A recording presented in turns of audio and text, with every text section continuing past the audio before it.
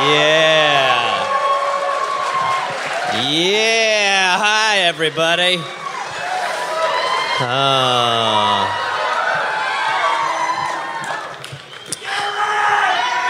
Thank you. Yeah. No.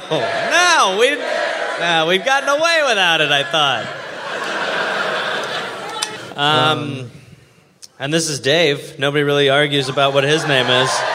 Somehow kind of just got away with his own name. Me llamo David. Was that a baby's crying? Is that a baby? Is a baby crying here? Someone giving birth? Yeah, okay. Or is it, it's freshly out. Then congratulations. And thank you for the gift we never thought we'd have at one of our shows, which is a newborn. Where is it? I don't see it. Where is it? Hold it up like Simba. High. Hold it up high. Like your Present like your the child like Simba would be. Where is it? I don't see it. Is it upstairs? Is it upstairs? Oh, it's right up there. Up there. Hi, baby.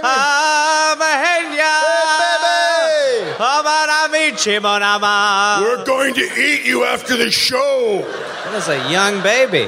Now, did it come out with the onesie on? Because I was told it was a newborn, and I think I was misled. I can only imagine, like, when you get on an airplane and there's a baby, but I can only imagine walking into a doll and being like, I'm sitting next to a baby? And you gotta, at some point explain to us the experience you had when you sat down and people were like, someone bring a baby to a doll? Yeah, what would be great is if you could look at everyone's Twitter feeds just, like, right around you. Baby. It's dynamite. Gareth? Yeah, Dave. You're listening to The Dollop.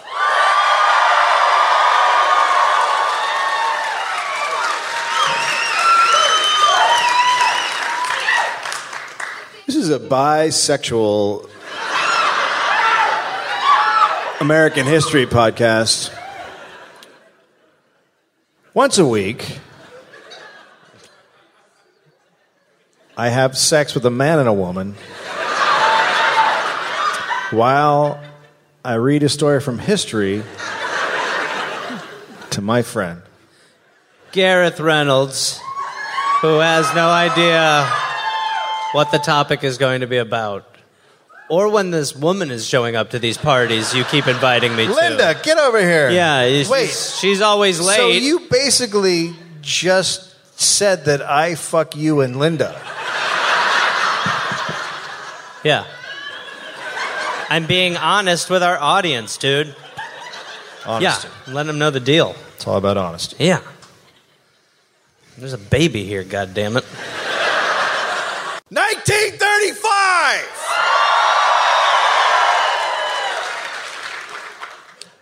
This isn't Seattle. It's a state of Washington. I've always wanted to tell this story. Spokane, Washington. Oh, are there some Spokaneites here? Go Knights. Is it Spokanites? Spokaninis? Spokanistanis? 1935 had a population of 120,000. With the Depression in mid-swing and the Dust Bowl raging, people looked to move west, and Spokane was a destination for tons of families. Okay. Many of whom were farmers. Oh, weird. What a weird time. Was the only occupation you were allowed? Was that, or you provided shoes or mail? Yep. So people hop trains to get there, which was super dangerous. Families? Yeah, hop families trains? would hop trains. That's a little like what we got up there tonight. We got one of those situations. I mean, you got to have an order where you're like, all right, I'll go, I'll throw the boy, I'll throw the baby, and then I'll throw myself, and hopefully we could still meet up on that boxcar. That was pretty much it. Okay. On one line headed for Spokane, 150 people died hopping on the train in just 1935. Holy shit. Yeah. And the population is not a lot. If you die hopping on a train, that means you were fucking squished. Terrible. Just like popped. Terrible way to go. Yeah. Yeah, popped. Yeah. But when the families arrived, they found the situation in Spokane wasn't much better than what they had left. Okay, interesting. It was the driest summer the city had seen in 50 years. The forests nearby were all on fire. Weird. Imagine. And black smoke clouded the sky. So they're basically like, hey, we came to Mordor. Yeah. So we threw 3 toddlers in between trains for this. Okay. I guess I like the black sky now. Honey? Yeah? You didn't say everywhere would be on fire. They didn't tell us that part when they said to come here, darling. Fortunately, we're in the era when we just gotta take people's words for things. And we were misled back there. Our sun popped. Yeah. Yeah. Like a melon against a wall, yeah. I just wish the guy I'd talked to about coming here had told me it was on fire. Because I can't get to him now by any means. It's on Fuck, our lives are just kind of over. So, black smoke clouds the sky. While some fires were started by lightning, others were not. FDR... Okay. So we've got our lightnings and our non-lightnings. 2 camps of fire. FDR was putting people to work with his jobs program, and one job was getting work on a fire crew. So a fire meant work, and that meant guys kept starting fires to get work. So it's kind of the gun situation in a way. Right? Yep. Yeah. Oh, whoa. Oh, someone Spokane-Stanny's upset about that one. Speaks the truth, and everyone gets weird. Ooh. Ooh. 1935 was the first year the United States imported wheat. The dry weather affected everything. God, think of that first year when people realized they were allergic to gluten. Yeah. I just feel sick. That's just... Hey.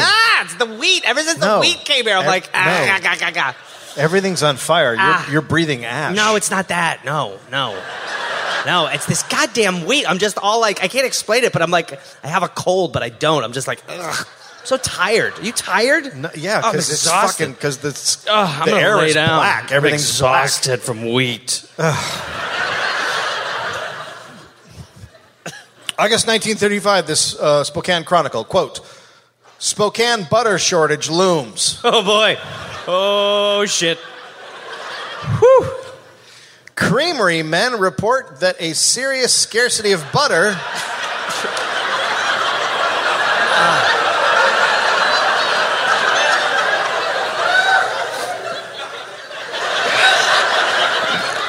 There's more beer in my nostrils than there was before you said creamery men. Creamery men? What did the creamery men say? They're alarmed, sir. God damn it. Creamery men reported that a serious scarcity of butter is developing in Spokane territory. We're here to see the Chronicle. We're the creamery men. Butter hit 40 cents a pound, double what it had been a year before. Oh, no. A week's supply of butter now cost a working man an entire day's wages. Oh, shit. So that's it, right? Yeah, cut out the butter. Butterflation. Yeah. Oh, that's right. It's a butter market. The high price of butter led to butter crimes. Whoa.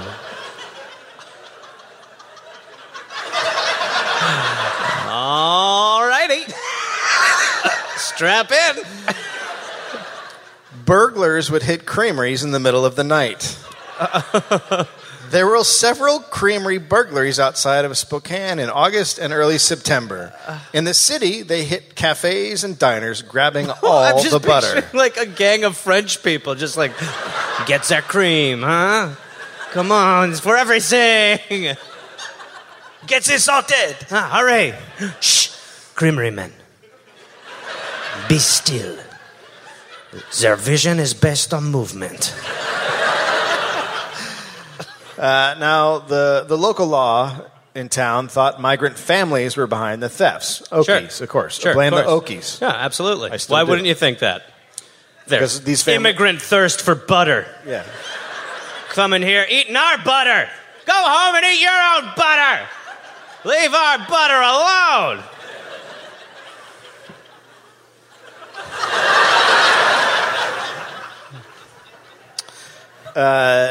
The families were already known to steal coal, and with the price of butter now so high, of course they figured they were stealing butter. They just got a room full of coal and butter.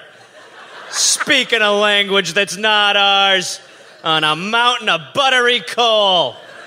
I mean, Foreigners. they're from Oklahoma and stuff, like around Arkansas or whatever. I'm not buying that. Did you think they came from Mexico? I'm just talking about a wall situation that maybe needs to happen. Vagrancy was the most common crime at the time. This meant half the people in Spokane were technically criminals. Cool. A man could get 6 months for not having a job, but putting in someone in jail cost the city money. There were 1,200 arrests a month, but the city only budgeted $300 a month to feed them. Oh, God. Well, So you can see let me how just do the math. You think That's not good. Yeah. Yeah, okay. Particularly if you only buy butter. Oh, no. Due to the... One guy gets to eat butter today, and that's literally all the food for the day. Jimmy, you can lick his lips. Yes. Yes. Yes, Jimmy's gonna lick his lips again. Boom, Jimmy, boom. You're back, Jimbo. Jimmy's back. Let me know when you're done swallowing. Okay, Jimmy time.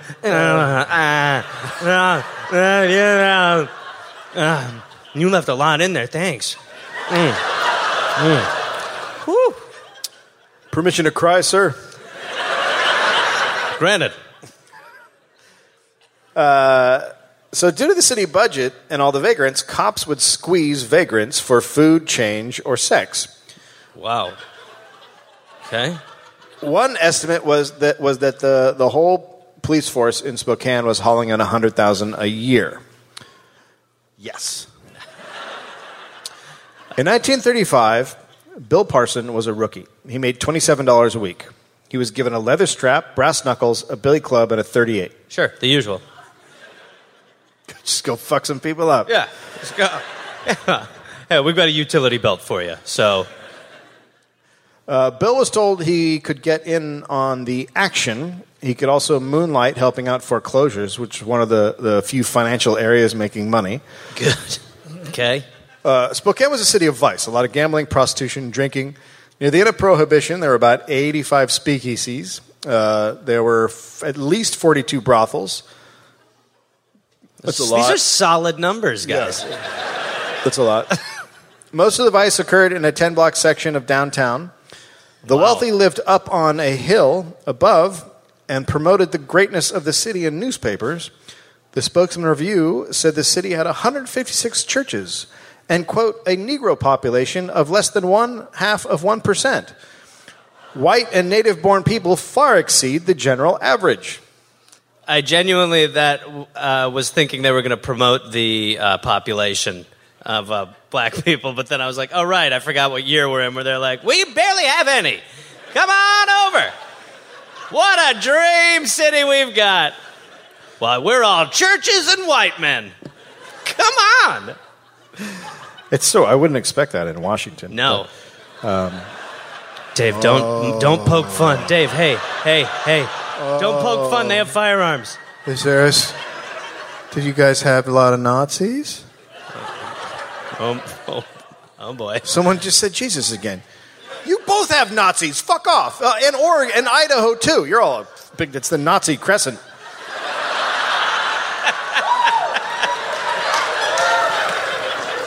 I still would rather live here than California. Yeah. Even with... Only because you guys have... what do you call it? You guys have... Water. Water. Fuck, water! Okay. Man, sand can be water, dude. Yeah, all right. So Spokane was in bad shape. There was no money to repair roads, no money for parks, no money to pay city workers. Even the zoo had been shut down.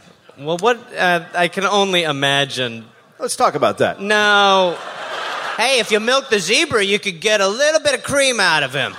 I'm saying during the shortage, maybe we get milk from some of these animals as an alternative source. Have you ever had giraffe milk? I have. And I don't think it's milk. I think it's a sour, sort of weird I don't know what it is, but I drank a bunch of it, and I was sick behind the monkey cages yesterday. So, when do I get to meet your wife? I'm wondering that for a while. My wife is a hippopotamus. You have met her. Love to milk her. At the zoo. Love to milk her. You have. Sorry, I talked to another guy. After the city council voted to close the zookeeper tried to sell the animals, but no one had any money. There's no takers. He then tried to give them away. Still, nobody wanted them. That's shocking. So the polar bears, deer, grizzly bears, buffaloes, now that and I'm hearing other the list. animals were killed, stuffed by a taxidermist, and put in the city museum. Of course. Profit, profit, profit. Well, we're just going to have to kill and stuff them. Turn a negative into a positive. Everyone can still see them. Yeah. How hard? I mean, it can't be that hard to... Like the polar bears, I guess, are hard. You try to get rid of a polar bear in eastern Washington. Well, that's essentially what climate they're living in now. They're like, I mean...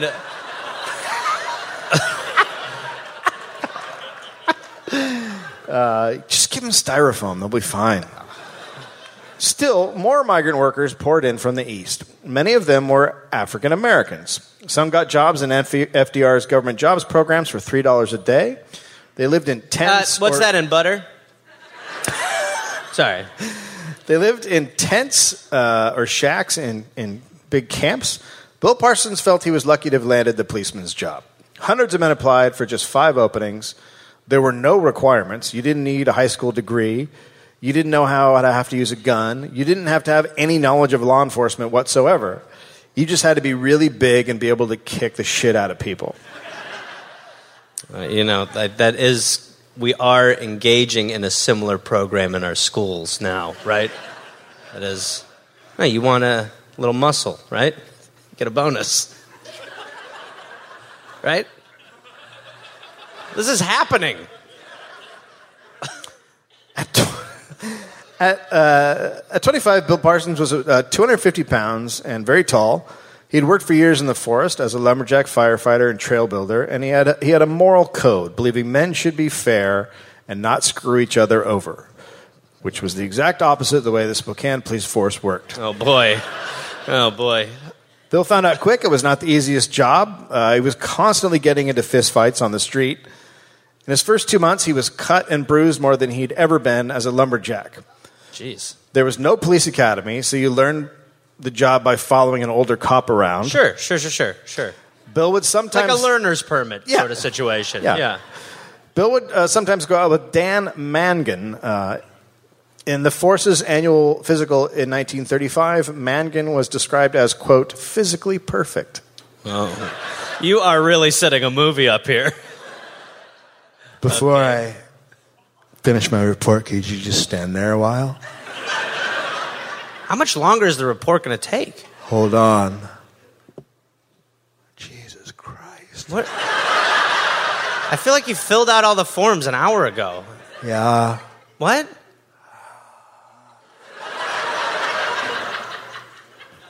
Oh, my lips feel weird. Because you keep touching them. You've been touching them for 40 minutes. Well, What? they're tingly. Like they want something. I'm going. You're physically perfect. Okay.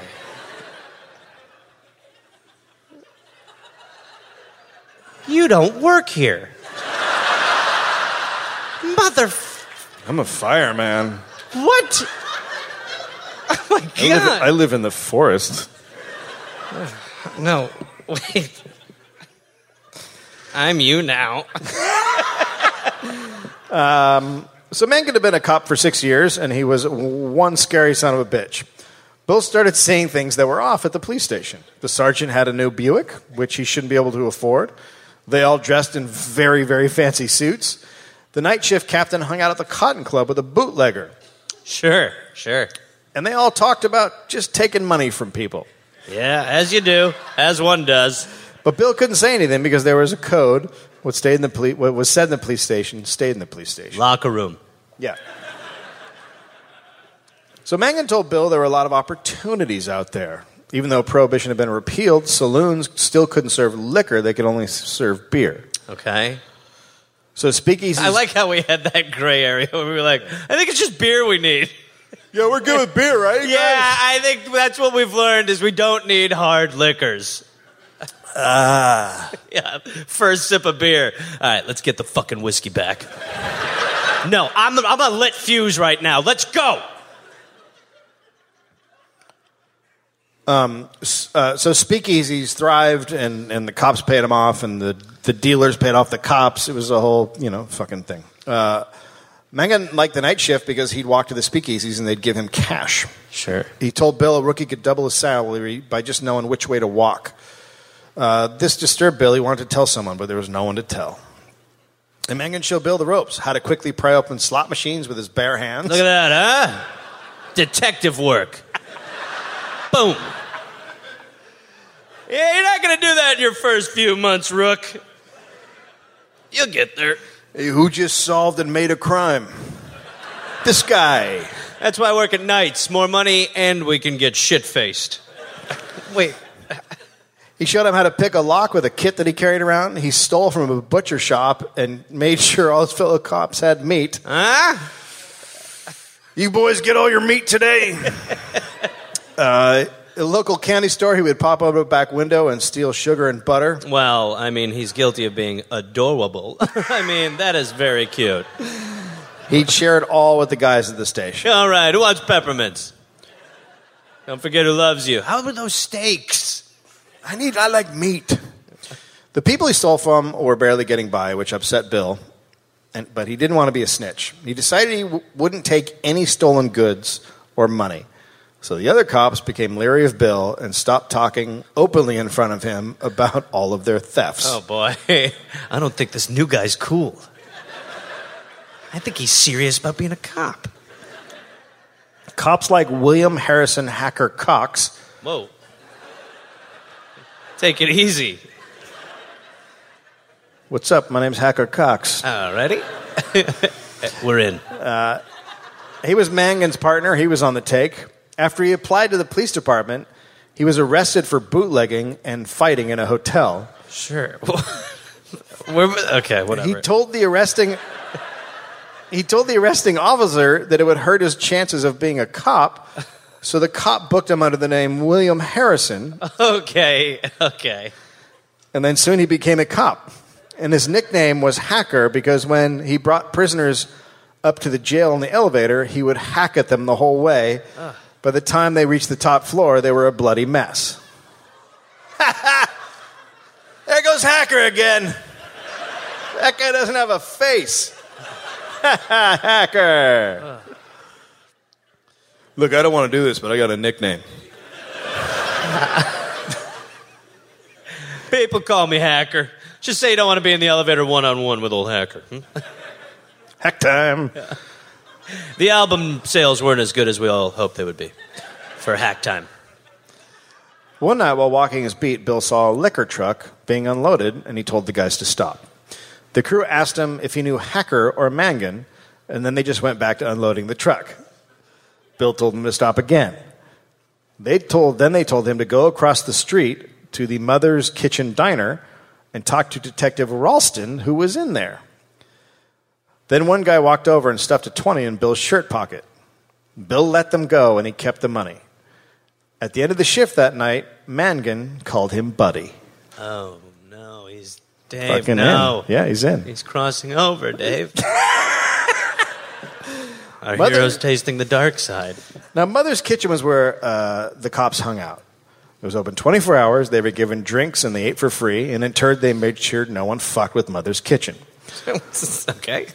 Bootleggers had regular booths, and the diner was Bootleggers. Bootleggers. The diner was part owned by bootlegger Virgil Birch. He lived in a back room with his wife and a parrot that ate wood. Okay, so...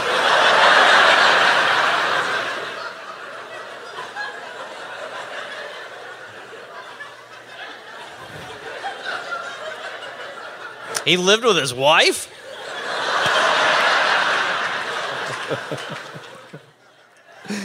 Boy, that's probably... So it's just you, the missus, and the parrot, huh? Yeah? Yeah, things kind of came together, I guess you could say.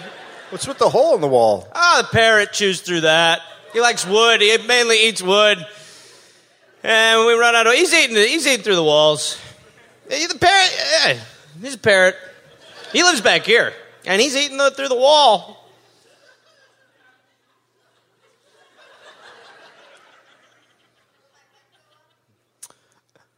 So... Go ahead. What? Now, Virgil had been arrested before for stealing horses and once for bootlegging. So Mother's Kitchen had 29 waitresses.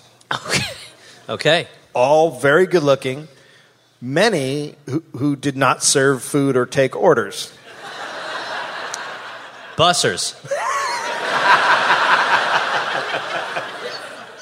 Right? Right. They performed other services. Like bussing. Yeah. Sous chef.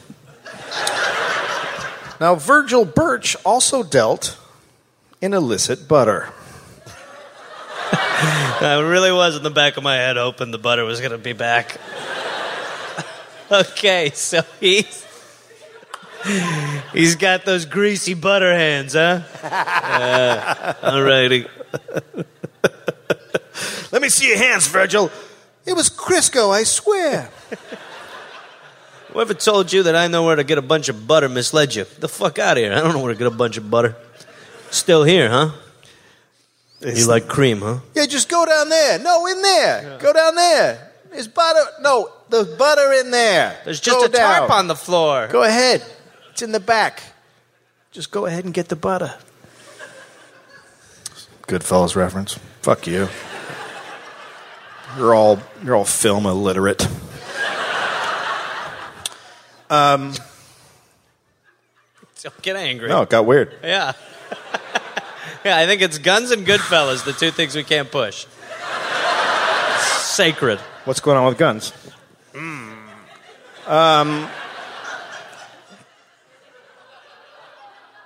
So Birch always had huge amounts of butter and cream at Mother's Kitchen. What? Cars would deliver large amounts of butter at night. In the summer of 1935, when other sellers were rationing, Mother's Kitchen had a surplus. Birch let other Spokane restaurants know if they wanted butter, he was holding. At first, they refused and asked him how he had so much butter. Okay, interesting dance. And then they came to the diner to investigate, and they saw it was full of cops, and they left. Oh, all right, okay. Now, the cop who most frequently frequented Mother's Kitchen was Clyde Ralston. A lot of people were scared of Ralston. He was considered the toughest man in Spokane and quite the ladies' man. Okay. Even though he was married. Oh. He was also the best shot on the force. His wife had a stepdaughter who, when she was 12, he took to her first speakeasy, and he ordered a whiskey sour and said, quote, "Swallow it, kid, it'll make a man out of you." Nice. Nice stuff, top to bottom on that one. You ready? No notes on that one, top to bottom. You ready to grow a dick, girl? I mean, what? What is This is dick whiskey. This is a wizard's potion that's going to turn you into the other gender. It'll pop your pussy out. And then this gin here undoes it. Welcome to Magic's. The worst speakeasy in Spokane. Dude. We fucked up so many people's genitals. That top to bottom, 12-year-old at a bar, drink a whiskey sour, it'll make a man out of you. It's like, you've never talked to me about what my goals are, because that's not on the list. Come on, you could be a big league pitcher. What? No. But by 1935, things were not going well for Ralston. His marriage was falling apart, mostly because he kept fucking other women. Sure. His Well, stepdaughter... and he switched the daughter into a boy. So right, that she's a dude. Probably held a grudge there. People get attached. His stepdaughter, who is now 20, married a guy that Ralston did not like. So one night he drove over to their house and started beating the shit out of his son-in-law. Yeah. He dragged him into the street, kicked his head against the pavement, and kept pummeling him until his face was smashed in. A patrol car pulled up, and Ralston said his son-in-law had attacked him. And the bloody pulp of his son-in-law was arrested. That still happens. The attack only increased Ralston's reputation with his fellow cops. They're like, that's awesome, you kicked the shit out of your own son-in-law. Said he fought you? Good for you. He spent almost all of his off hours at Mother's Kitchen, and during the summer of 1935, 2,000 pounds of butter moved through the diner. What? So, wait, they're butter laundering? Yeah. Okay, I mean, I get very attached to butter at this time, right? Yeah. We're not as attached to butter now. No, we're not that. We're not. But that everything into was butter. like cream or. Our butter is now guns. David, we talked about that shit. What are you doing? So they need more butter because the diner's running out of butter. Now, Birch knew of a creamery in Newport. This is insane. You know, I know of a creamery in Newport. I'm listening. It's about 47 miles away. He'd worked there once as a plumber, so he knew the layout. Toilet-wise. Sorry. What I should say is I know where all the toilets are. Yeah, the rest of the bill, I don't really know the rest of it. I'm a plumber, so I was really just toilet-centric gig. We break in, we each take a shit. Yeah. Boom. And then we get the fuck out of there. Boom. Butter, you know what I'm talking about? We go in, we grab the butter, and we flush ourselves out. Boom. Yeah, I think I know what I'm doing. I was a plumber. So, Birch said it could be one of the all-time biggest butter heists. Sure. And did anyone push back? Everyone's like, no, this has literally never happened before, so you are right. Now, there was an ex-con there named A.C. Logan. Oh, right. He was a fourth-grade dropout who was covered in tattoos. Nude women, snakes, and cows on his arms. Sorry. Yep. Go ahead. The list again is nude women, snakes, cows. So did he get cow sleeves when like butter was in demand? So he was like, badass. And then like 2 years later, everyone was like, why do you have cows? He's like, well, remember when there was no butter? Yeah? Yeah, they're crazy. It's crazy. Fuck. What was 8th grade like?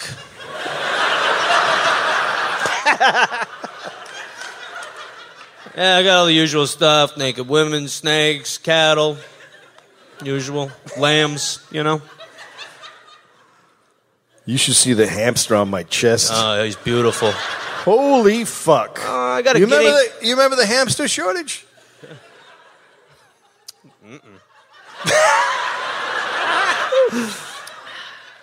So the three men talked, and they decided to pull off the Newport butter job. Oh, boy.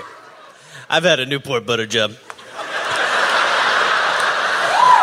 It's $100 extra. Yeah. Extra hundo. Worth it. Smell like butter for a week. Did you have toast? Something like that. Yeah. Do you work here? What's that? Oh, my God. You again. God damn it, my lips, they're tingling. This It's like guy. whenever I get you around you, my lips tingle. What's your deal? Move away from the door. Ah! God damn, I like to get some butter on these lips. Holy shit, you are perfect.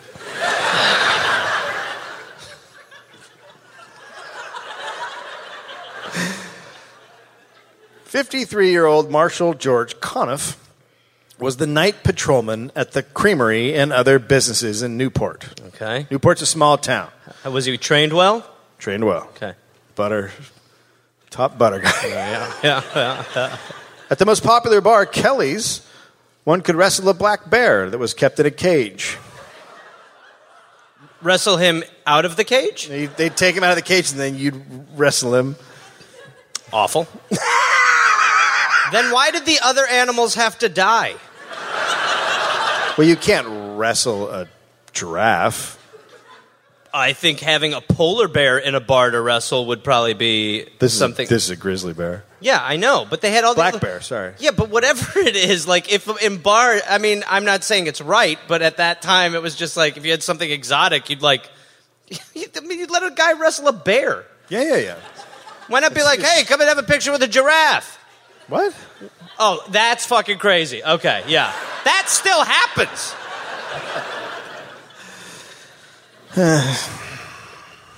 You just don't get bear wrestling. No, I do not. So George Conniff had not had a great life. He was in the military and he broke his back.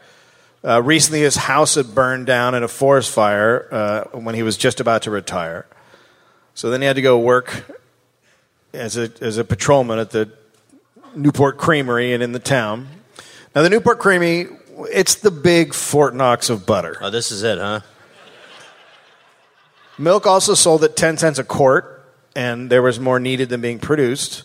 Food crime is a big deal at this time. Man, it will be again. There wasn't enough wheat, so people were robbing silos. At Washington State University, students would barter for tuition with crates of peaches. Well, you're I give up. I can't. I don't know what the fuck happened, but the whole country is just a fucking idiot pile.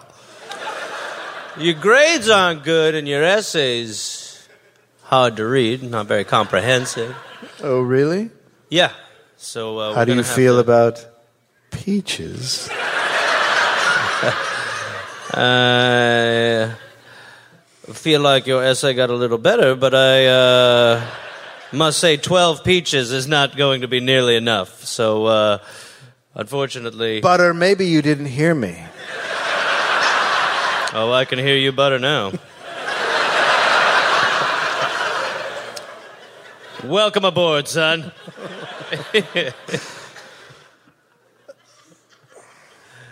The Marshall... How's your school? Terrible. But have you had peaches? The Marshal, who had been there before Conniff in Newport, had almost been beaten to death during a food heist. Now, on this particular Saturday night, Conniff was feeling good. He just received $1,000 after a long court battle with the insurance company over his house fire. And then he'd given 2 weeks, so he's about to retire. Oh, no. What? Oh, boy. You may as well just say, instead of retire, hey, can I get killed? I'm putting in my 2 weeks and shoot me in the head. So Logan, Birch, and Ralston back their car into the creamery at 9:30 p.m. They pop the lock, go in, find hundreds of pounds of butter. Fresh, sweet fucking butter. Okay, yeah. Cartons of cottage cheese, containers of cream. It's the fucking motherlode. Oh, my God, look at all this cottage cheese. The stack and the butter by the car, I'm sure they're fucking giggling and dancing. Who wants more Monterey Jack? No. And then George Conniff comes in. He sees the car, he sees the stacks of butter, and he reaches for his pistol. Not in time. One bullet went through his left wrist, another lodged in his shoulder. A third went through his groin and shattered his hip. Then they walked over and shot him in the heart while he was still on the ground. The Butter Gang sped away in a car. Murdering for butter. That's crazy. All right, well, he had to die. We got all the butter. This makes sense. People in town heard the shots and ran to the creamery, and they found Conniff gagging on his blood. He lived 10 hours and then died. Well, he kind of retired. His last words were, "I'm getting a little too old for this shit." To be fair. I'm 2 weeks from retirement. I'm not trying to do anything weird. Do you want anything, Conniff? Just give me a little taste of the butter. Unfortunately, no. You know how tight it is and you're on your way out, so it feels like... But you can lick the inside of this guy's mouth if you want. You can, Jimmy's ready. Licky, licky, Jimmy, Jimmy. Don't do that, Jimmy. Licky, licky, Jimmy, just stop it. Woo! Jimmy's back. Roads going into Spokane where quickly roadblocks are put up. So there's only two ways to escape out of Newport. One, oh, man, I hope they got to eat all this butter. There's a twist. All right, guys, we got to eat it. So there's a paved road that goes into Spokane, and the other road goes into the Idaho woods. All cars were stopped and inspected. The creamery loss was counted up. Several hundred pounds of grade A butter were gone. It was a record. And they are genuinely, there is the road stops where they're like, "You guys have any butter in the car tonight? You guys got cream? What are you guys doing? You guys just out? The cottage cheese? Huh? Oh, that's a boil. I'm sorry. Oh, yeah. I thought you had cottage cheese on your face. I didn't realize. I apologize. We're actually... You seen a dermatologist? No. Ted's not supposed to be doing the communications anymore because of lack of compassion. Let me lick it. Let me lick it to make sure. I just feel like it might be cottage cheese. Go ahead. We're just looking for a bunch of butter. It's good for weight loss. You guys haven't had any butter tonight, have you? Not butter, cottage cheese. We talking about different things? Can I ask you to roll that window up, ma'am? Sorry, did you say margarine? Marginally. You're doing it again. I time traveled. Murders were very rare in the area. In 1934, there had not been one homicide in Spokane, but this was the second cop to be shot in 1935, and the police in the Northwest were pissed. Cops from all over the Northwest drove in. Mangan led some cops out to the homeless camp, and they beat heads and kicked ribs. Quote, "Anybody here seen two guys show up in a car last night?" What? "No, sir," they all said. "Butter, how about it? You seen a load of butter being moved around here?" What? They are just going... Boys see butter! No, where would it be? What? Where's butter? Oh, he's acting dumb. This guy's eating a bunch of butter. I can smell it. They said they had not seen butter for months. If butter had shown up, butter? Word would have spread like wildfire. And plus, there was no place to keep it in the camp, and it was so hot. What is he thinking? So Mangan next headed... Okay, sorry. Go ahead. No, I'll shut up. Mangan next headed for the train box cars and searched them. He just found sad, dirty families. Tossing each other back and forth. No, we're just tossing our toddlers like luggage. What happened? Nah, nothing irregular as far as butter goes. No, my husband, he popped like a melon earlier, so I'm kind of dealing with that, but nothing with butter. I don't know if he's going to make it. I kind of wish he fully fell. I'm just going to let nature take its course. I think his pants are caught or something. But hopefully I threw them on the right train. Because, boy. The cops next went to what was known as the Hotel de Gink. Sure. It was a former brewery that had been shut down during Prohibition, and now was a big warehouse-type place that housed hobos. Only men could live in the Gink. There were tons of knife fights. Some men said they preferred to stay in the jail because the Gink was so gross and dangerous. A lot of booze at the Gink. The Gink? Took you that long? Yeah, well, I'm like, it was like you were acting like it was so normal that I was like, am I crazy? The Gink? Yeah, Gink. Yeah, we're going to go kick it down the Gink. Oh, no, he's in the Gink now. On account of butter. So they found tons of booze at the Gink, but no butter. Well, I mean, that sounds like if it was a restaurant, the tag. Come down to the Gink. You'll find a bunch of booze, but no butter. The Gink.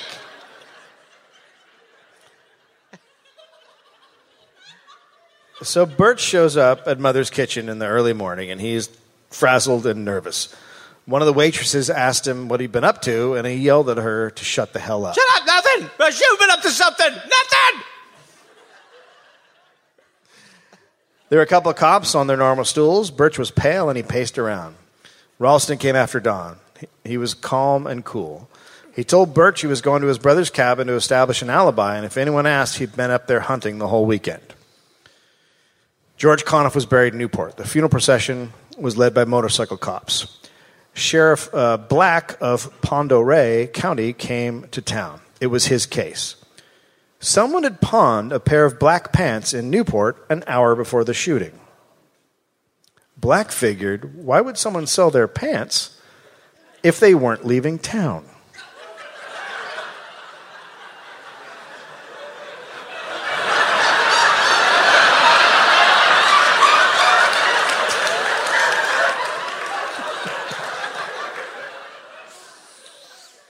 Now, what I'm worried about is that he's going to be right. Because that's so insane that I feel like that's what's going to... How'd you know? You sold your pants. Damn it, I knew I shouldn't have sold my pants. Hey, I'm looking to sell some pants. I mean, how do you casually sell your pants like that? Anyone want to buy my pants? Looking to do a swap or a buy. Oh, just one more thing. Nice pants. God damn it! Yeah. Also, a green sedan had been stolen and found in Spokane. Yeah, but I really think this is a pants caper. This isn't about a vehicle. This one comes down to pants. So Sheriff Black headed to Spokane, and he walked around with the pants, showing them to local tailors. You seen these pants before? What do you know these pants? Where were these pants, huh? You know what these pants are from? Look at these pants, huh? Take a look at these goddamn pants. You fucking lie to me. You lie to me! Say, what's your inseam? Crazy. These are a 32. And I mean in as well. Sniff them, huh? Sniff the pants. I'm a 36 waist. I didn't do it. Yeah, you're a waste, all right. A waste of space. Answer the question. Have you seen these pants before? So he's just going around asking every teller if they remember the pants. Remember the pants? Do you remember these pants? He also brought a garage door with him. Hey, so, all right. Okay. All right. I know my partner was in here just now giving you the business with the pants. We do pants cop, garage door cop, okay? And,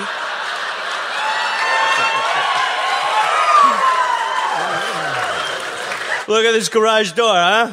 It's crazy big, right? Did you know those pants?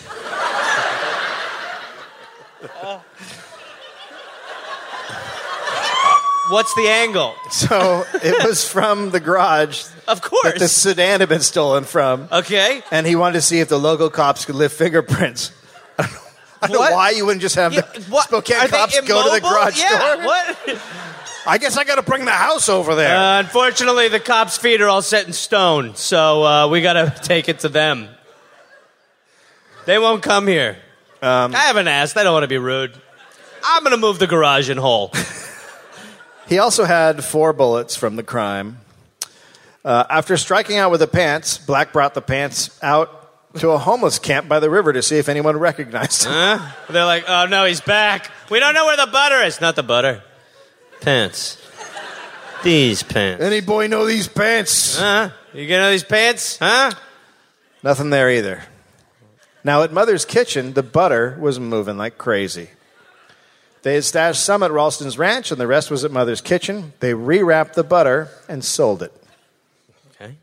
A.C. Logan wanted to make another butter score. Whoa, he's greedy. He knew of a creamery 4 hours away in Stevensville, Montana. It was a big distribution center for dairy. Okay. The mother lode of butter. Whoa. Birch and Ralston were fine with it, but they weren't going to do it. So Logan brought in Spinks, an ex-con he knew, and the 2 men pulled it off. Whoa, okay. And they hit other creamers in Montana, too, coming back with trucks loaded with butter in the middle of the night. They stole so much butter, they caused a butter shortage in the Northwest.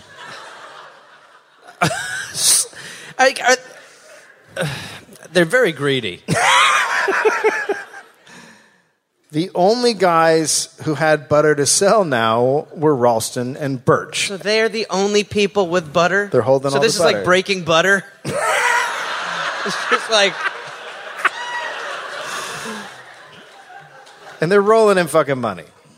And butter. Birch became less nervous as the days passed. After a couple of weeks, when Ralston would come into Mother's Kitchen, Birch would look at him and say, quote, "Who'd you kill today, detective?" And they would laugh. Cocky. Ralston stayed on top of the investigation at the police station. All was good. Until a week later. Logan and Spinks were spotted by a cop making out with a couple of girls in a sedan in downtown Spokane. What's happening up there? I don't know. It's okay. It's just some mechanical thing that's going to fall on us. Clang. How's the podcast? But- Clang, clang, clang. Could it end any more appropriately than just a grid of lights killing us both at a live show? Oh, well, I wish we were professional comedians and we could do something right now. Is there a worry? Are we worried that it drops, or are we worried that the sound is going to be it's totally just the sound? fucked. Okay, so I can Yeah. sit. That's what I'm mostly concerned about. The second I sat, it stopped. I think we're okay. Are we okay, sound? All right, we'll continue. I guess. Can't wait to get the emails on this one. Oh, Dave. Dave, think of the emails, bud. It's going to be great for you. All right, so... Why does your audio suck? Why would you do that with a light there like that? Why would you keep doing it with a clunking Why noise? is there a clunk? What light clunks? I work with lights. They don't clunk. Did you ever think about unplugging the clunking light? Did you try unplugging the device? Turn off the clunker. Do you not know how to reboot a light, you fucking idiot?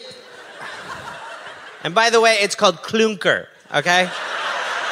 Idiot. Happy Sunday, dickhead. Thanks for all your work, asshole. Hey, Dave, I've worked in lights for a long time. I just was the light blue or was it red? Because I could actually work this out. Oh, the blue ones will get you. Okay, so a week later, Logan and Spinks are in a car and they're making out with a couple of girls in downtown Spokane. Right. And then they go into a hotel. So this cop sees him. He checks out the car, finds out it's stolen. Okay. Then he goes into the hotel, captures them, searches them. They had a 38 and a 32. Okay. And then he goes to check the car. Bingo. No, wait. Bingo butter bingo? Butter wrappers in the back seat. Dude, can you imagine your face when you pop that trunk and you're like, oh boy. Hello, boys. No, that was the back seat. He didn't pop the trunk yet. Oh, no. When he opened the trunk, Oh. he smelled bacon. which was another big item on the black market in Spokane. It's a red herring. It was the butter. There were also a dozen shoes. You guys aren't making business bacon people, are you? So the cop arrests the duo. He's one of the few guys For who's what? Possession of bacon. butter Don't bacon. you know what year we're in? So he's one of the few guys who's not on the take. So Logan and Spinks are interrogated all night, and they gave up enough about the butter heist that by the morning, the police announced they had the butter thieves and possibly the murderers of Conniff.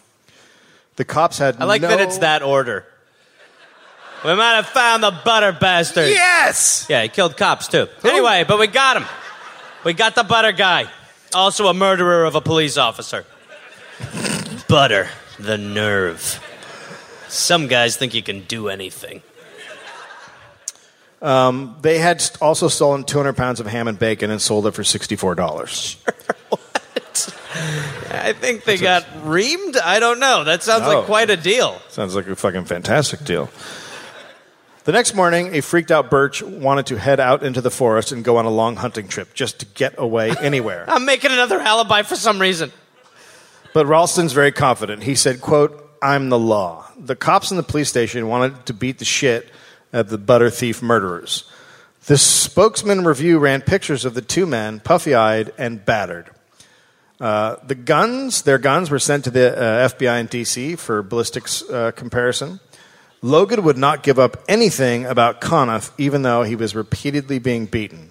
He would just ask for Officer Clyde Ralston. He kept saying, quote, "Wait till Clyde shows up." Ralston told Birch to gather all the butter and dump it somewhere. Oh, my God. Yeah, after all that. After the waste. Yeah, and then imagine some kids just walking through the forest. Yeah. Holy fuck! Mom, we're going to make cream on cream tonight. Forest butter! Can I tell you a secret? I found a bunch of butter. But I can't tell nobody about it because it drives them crazy. Our family was better before this butter. I miss when we didn't have all the butter. This butter's a curse. Get your hands off that butter, boy. Your brother's dead. Your sister's dead. Your father won't look at anything but butter and he won't fuck me anymore. I'm starting to think someone put this butter in the forest to test us. And our will is weak. So, Ralston also went around contacting and getting his story straight with their gang of butter thieves and butter fences. Middle butter selling guys. I'm aware of what a butter fence is. Barely. I mean, or a butter fence is just what they did before barbed wire, obviously. Yeah, butter fence. No, you can't get up it. It's a butter fence. Good luck. Hey, you're running. You're like a cartoon, pal. Look at it. The cows just slip off. Those would be good tattoos. So after he takes care of everything, Ralston goes to the police station where he's told that Logan wants to see him. Ralston laughed it off, saying he just one time arrested him and busted his head open. The lead detective said that they had the gun, butter confessions, and that Logan was going to hang. Now, for the first time, Ralston got nervous. The gun talk worried him. Back then, if a Spokane cop arrested someone with a gun, he could keep it. What? Yeah, why get rid of that rule? What could happen? The people versus finders keepers. It's actually finders v keepers. Now, Ralston's gun was from an old crime, and it was the same gun he used to kill Conniff. So if Logan snitched, he knew they'd take his gun and connect him to the murder. The lead detective went around looking for the other butter gang members and found almost all of them had left town. And then he learned that they had all been tipped off by Ralston. So he went to the police chief. After hearing the story, the police chief was furious. Sure. And worried that this would make the department look bad. No. So the correct response. No. We're going to look like shit. Guys, people are going to think this is crazy. So Mangan was summoned by the police captain. The captain told Mangan that Ralston was in trouble, and Mangan should go see Hacker, who would give him a package to get rid of. Okay. So Mangan takes Bill Parsons with him, since he thinks Bill's now on the take. Right. And they went to Hacker's house. They got the package. They drove to the river. Bill asked what was in it, but Mangan wouldn't tell him. And at the Post Street Bridge, Mangan got out and threw the package in the river. And then he got back in the car, and Bill drove off. And Bill asked him what it was. Quote, "We threw a gun in the river." Bill said, "We?" Quote, "That's right, you and me." Oh, no. Holy shit. Oh, dude, it's like when Denzel makes you smoke the angel dust. You're like, no. What? No. 3 weeks later, A.C. Logan pleaded guilty to stealing shoes and was given a 4-year sentence. 2 for the left and 2 for the right. You disgust me. Ralston was demoted to Okay, that's amazing. Ralston was demoted to uniformed cop and suspended for 6 days. The press was told Ralston had tipped information about an important case. A year later, he was hit with a 4-month suspension. No reason was made public. Soon after, Ralston retired, and he left his wife and headed to South America with one of the waitresses from Mother's Kitchen.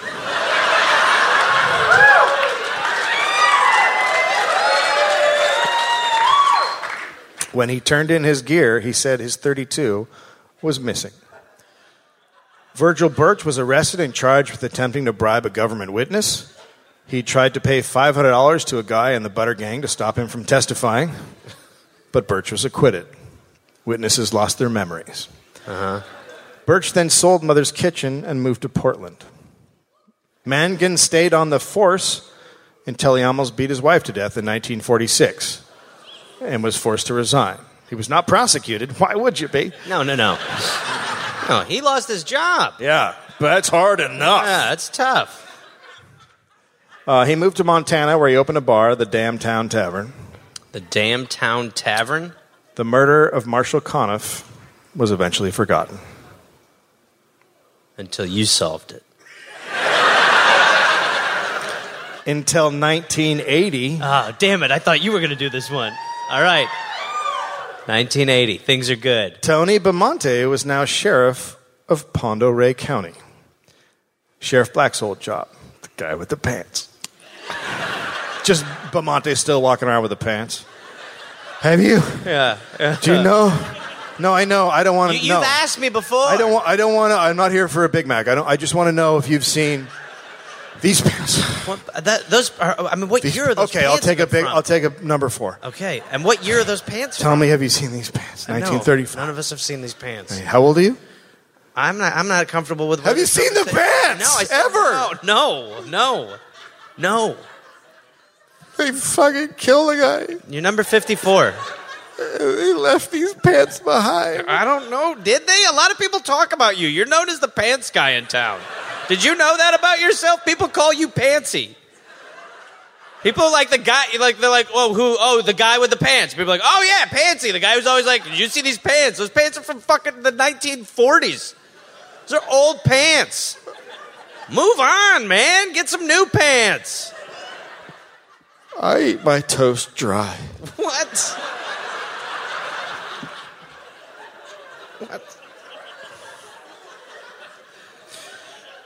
So Bamonte was finishing his master's degree at Gonzaga and decided to do his thesis on past sheriffs.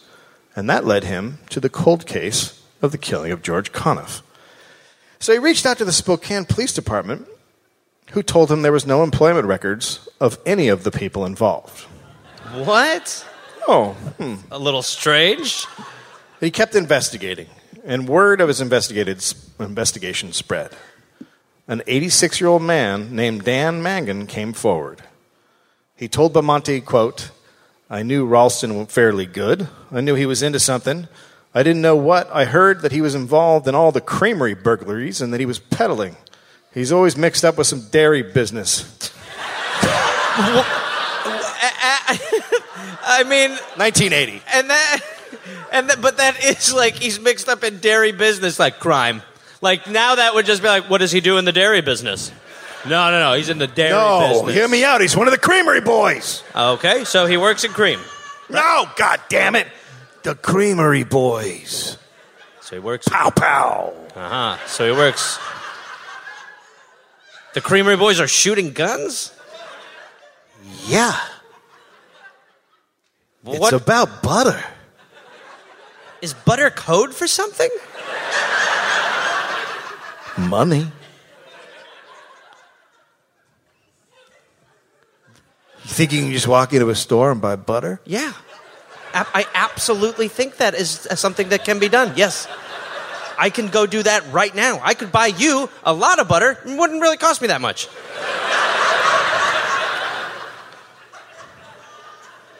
You can go into a store and buy butter. Let me tell you about the Depression, you little son of a bitch. What are you talking about?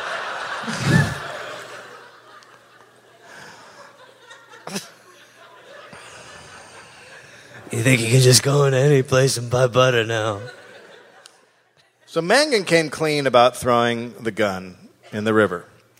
But Monte also learned that Bill Parsons had reached out to the FBI 2 days after Mangan had thrown the gun in the river. And the FBI told Bill Parsons to shut the fuck up.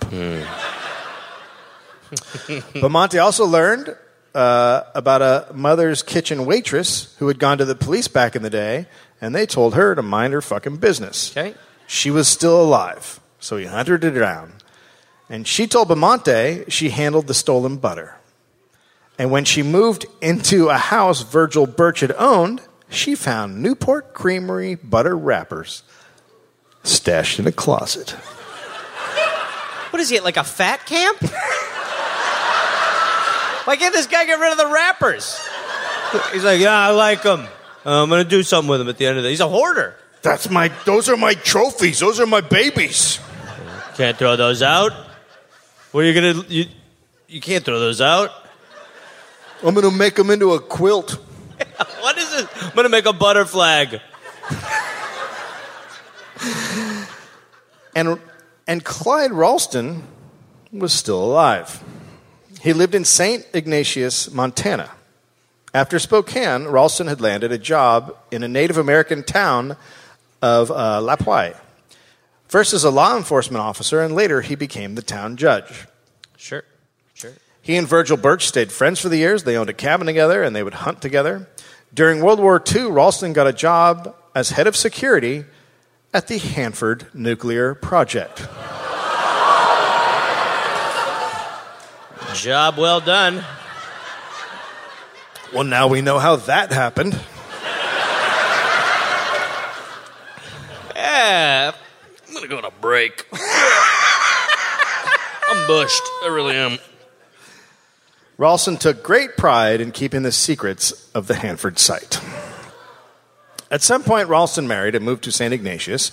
He was also known to get into fistfights all the way into his 80s. Oh, yeah.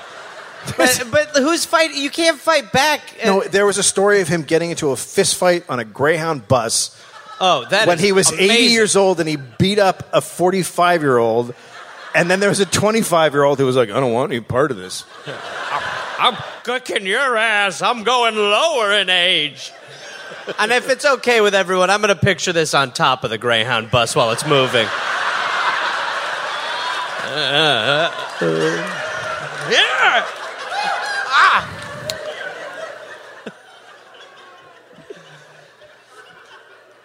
So the papers in Spokane are super into the story, and they start reporting on Bamonte's cold case investigation. And he's always finding out stuff, and stories are coming up. So Ralston starts having a hard time sleeping. When he prayed with his wife in the morning, he started to say, quote, Lord, get this off my back. And please, Lord, make this go away. Just classic prayers. I mean, and what does she know? Is she like, there's someone else here who's not the Lord, who's just got 2 follow-ups. Please take care of our family. Please, Lord, take care of our family. And please, Lord, give us enough food to eat. Yes, your nourishment is great, Lord. And get that goddamn memory out of my mind, Lord. Lord, cleanse me of that shame. Cleanse me of the shame, Lord. And Lord, kill that motherfucking sheriff. Amen. Amen. When his wife asked about the investigation, he would just say it was all bullshit. Oh, it's all bullshit. You don't need to worry yourself with that. So Sheriff Tony Bamonte went to St. Ignatius to talk to Ralston. But Ralston would not talk to him. He sent his lawyer who told Bamonte that he would kill Ralston with the stress from the investigation. And the people in the town of St. Ignatius loved Clyde Ralston. At the local flower shop, a woman said, quote, even if he did kill that marshal, it's so long ago. Who cares? Oh, God. Oh, God. Are they going to hound the man to his grave? I mean, that's not fair. She was tweeting. I love Flores. It's like a Trump tweet. Yeah. So long ago. I didn't know the guy, so... The people just did not care in the town. Nothing burger. We're all just calling it a big nothing burger. Like you can't kill someone in the 30s. Yeah, it's a nothing burger. Some people in town said they thought it was great that he had gotten away with it.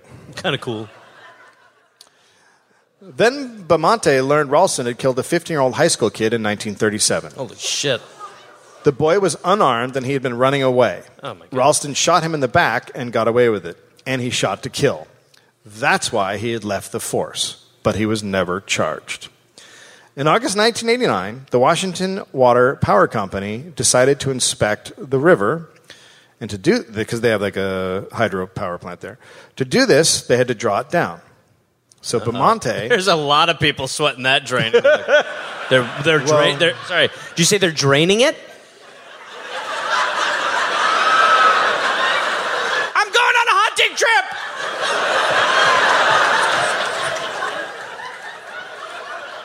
hey, you're a scientist, right?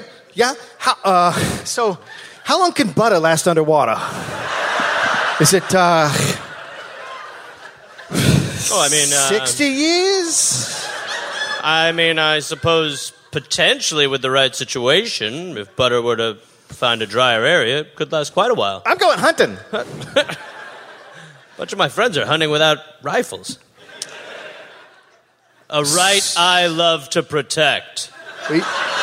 You say people are stressed, but there was a guy like up above on a walkway watching this occur. I'll tell you who was in a sec. So Bamonte waits right there's a guy watching this. There's a weird guy watching this and they don't know what's happening. Bamonte waits right at the spot where Mangan said he tossed the gun. Bamonte found the gun in 10 minutes. Okay.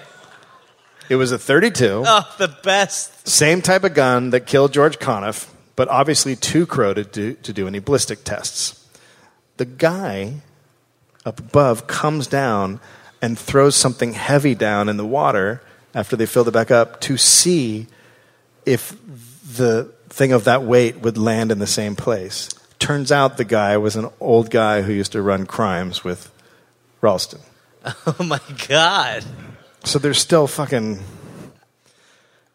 I mean, yeah, they are like, this is like Tommy Lee Jones. He's like, gotcha. So, obviously the gun's too corroded for any ballistic tests, but it is the same type of gun that killed Conniff. So Bamonte keeps investigating, and he keeps talking to old witnesses, including Bill Parsons and a regular from Mother's Kitchen. In St. Ignatius, things start to turn. By Ralston's final birthday party, people were starting to think of him as a killer. An old friend wouldn't even come to the birthday party because he was convinced.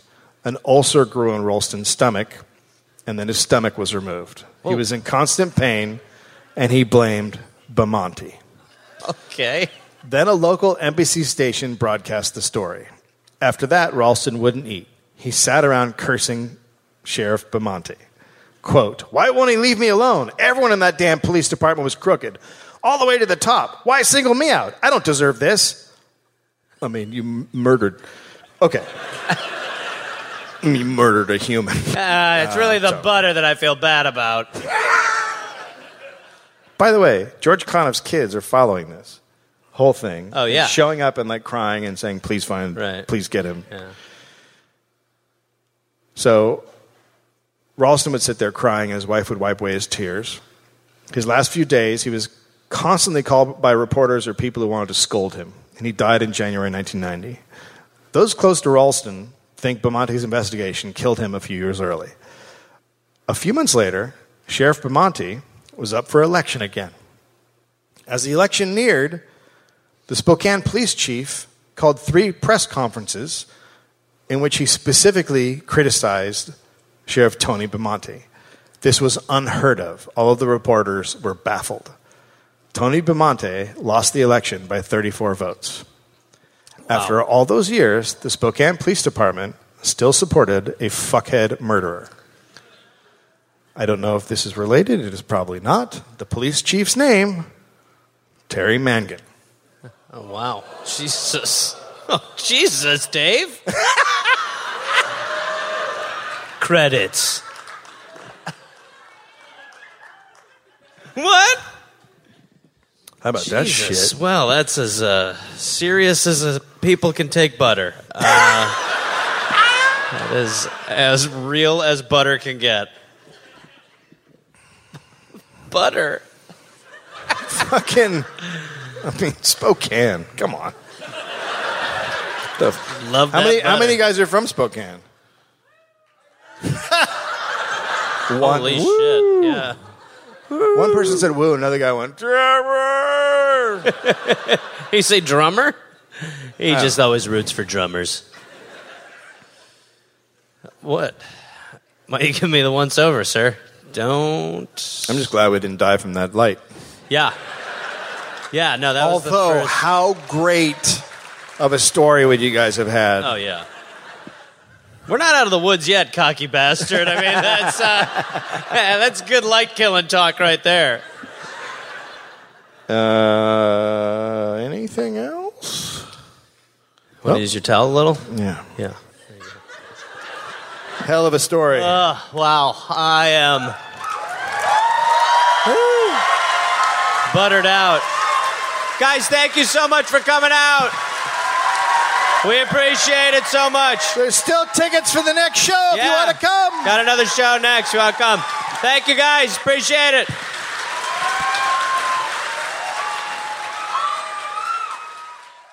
Hey there, people listening to The Dollop. This is Gareth. Yes, this same guy. Listen, I have a new podcast called We're Here to Help that I'm doing with my friend Jake Johnson. It's basically a call-in advice show where we don't say that we're professionals because we aren't, but we try to help people with problems that are important to them. You can listen to it wherever you listen to podcasts, and it is out right now. So go listen to We're Here to Help with Jake and Gareth. We're Here to Help with Gareth and Jake. I don't remember how we did it, but either way, fun, half hour, comes out Tuesday, August 22nd, and the episodes will be out every Tuesday and Friday. We're here to help. Oh, hey there, everybody. It's Gareth, from this podcast. Listen, I've got some stand-up shows I'm inviting the Garmy, the Gareth Army, to join me for. I will be in Fort Collins, Colorado, August 18th and August 19th. I will be in Minneapolis, Minnesota, August 24th through August 26th at Acme. I will be going to the UK in September. Please join me. I will be in Glasgow, September 13th, London, September 15th, Dublin, September 17th, and September 19th, Manchester, Birmingham, September 20th, Bristol, September 22nd, and Cardiff, September 24th. And then in November, I'll be in Australia. November 10th, almost sold out, I think. I'll be in Melbourne, Australia. Then I will be in Northbridge, Australia on November 15th. Adelaide, November 16th. Canberra, November 17th. Brisbane, November 18th. And then I will be in Sydney on November 24th. Go to GarethReynolds.com for tickets. Garmy, let's get at it after it. Let's see you there.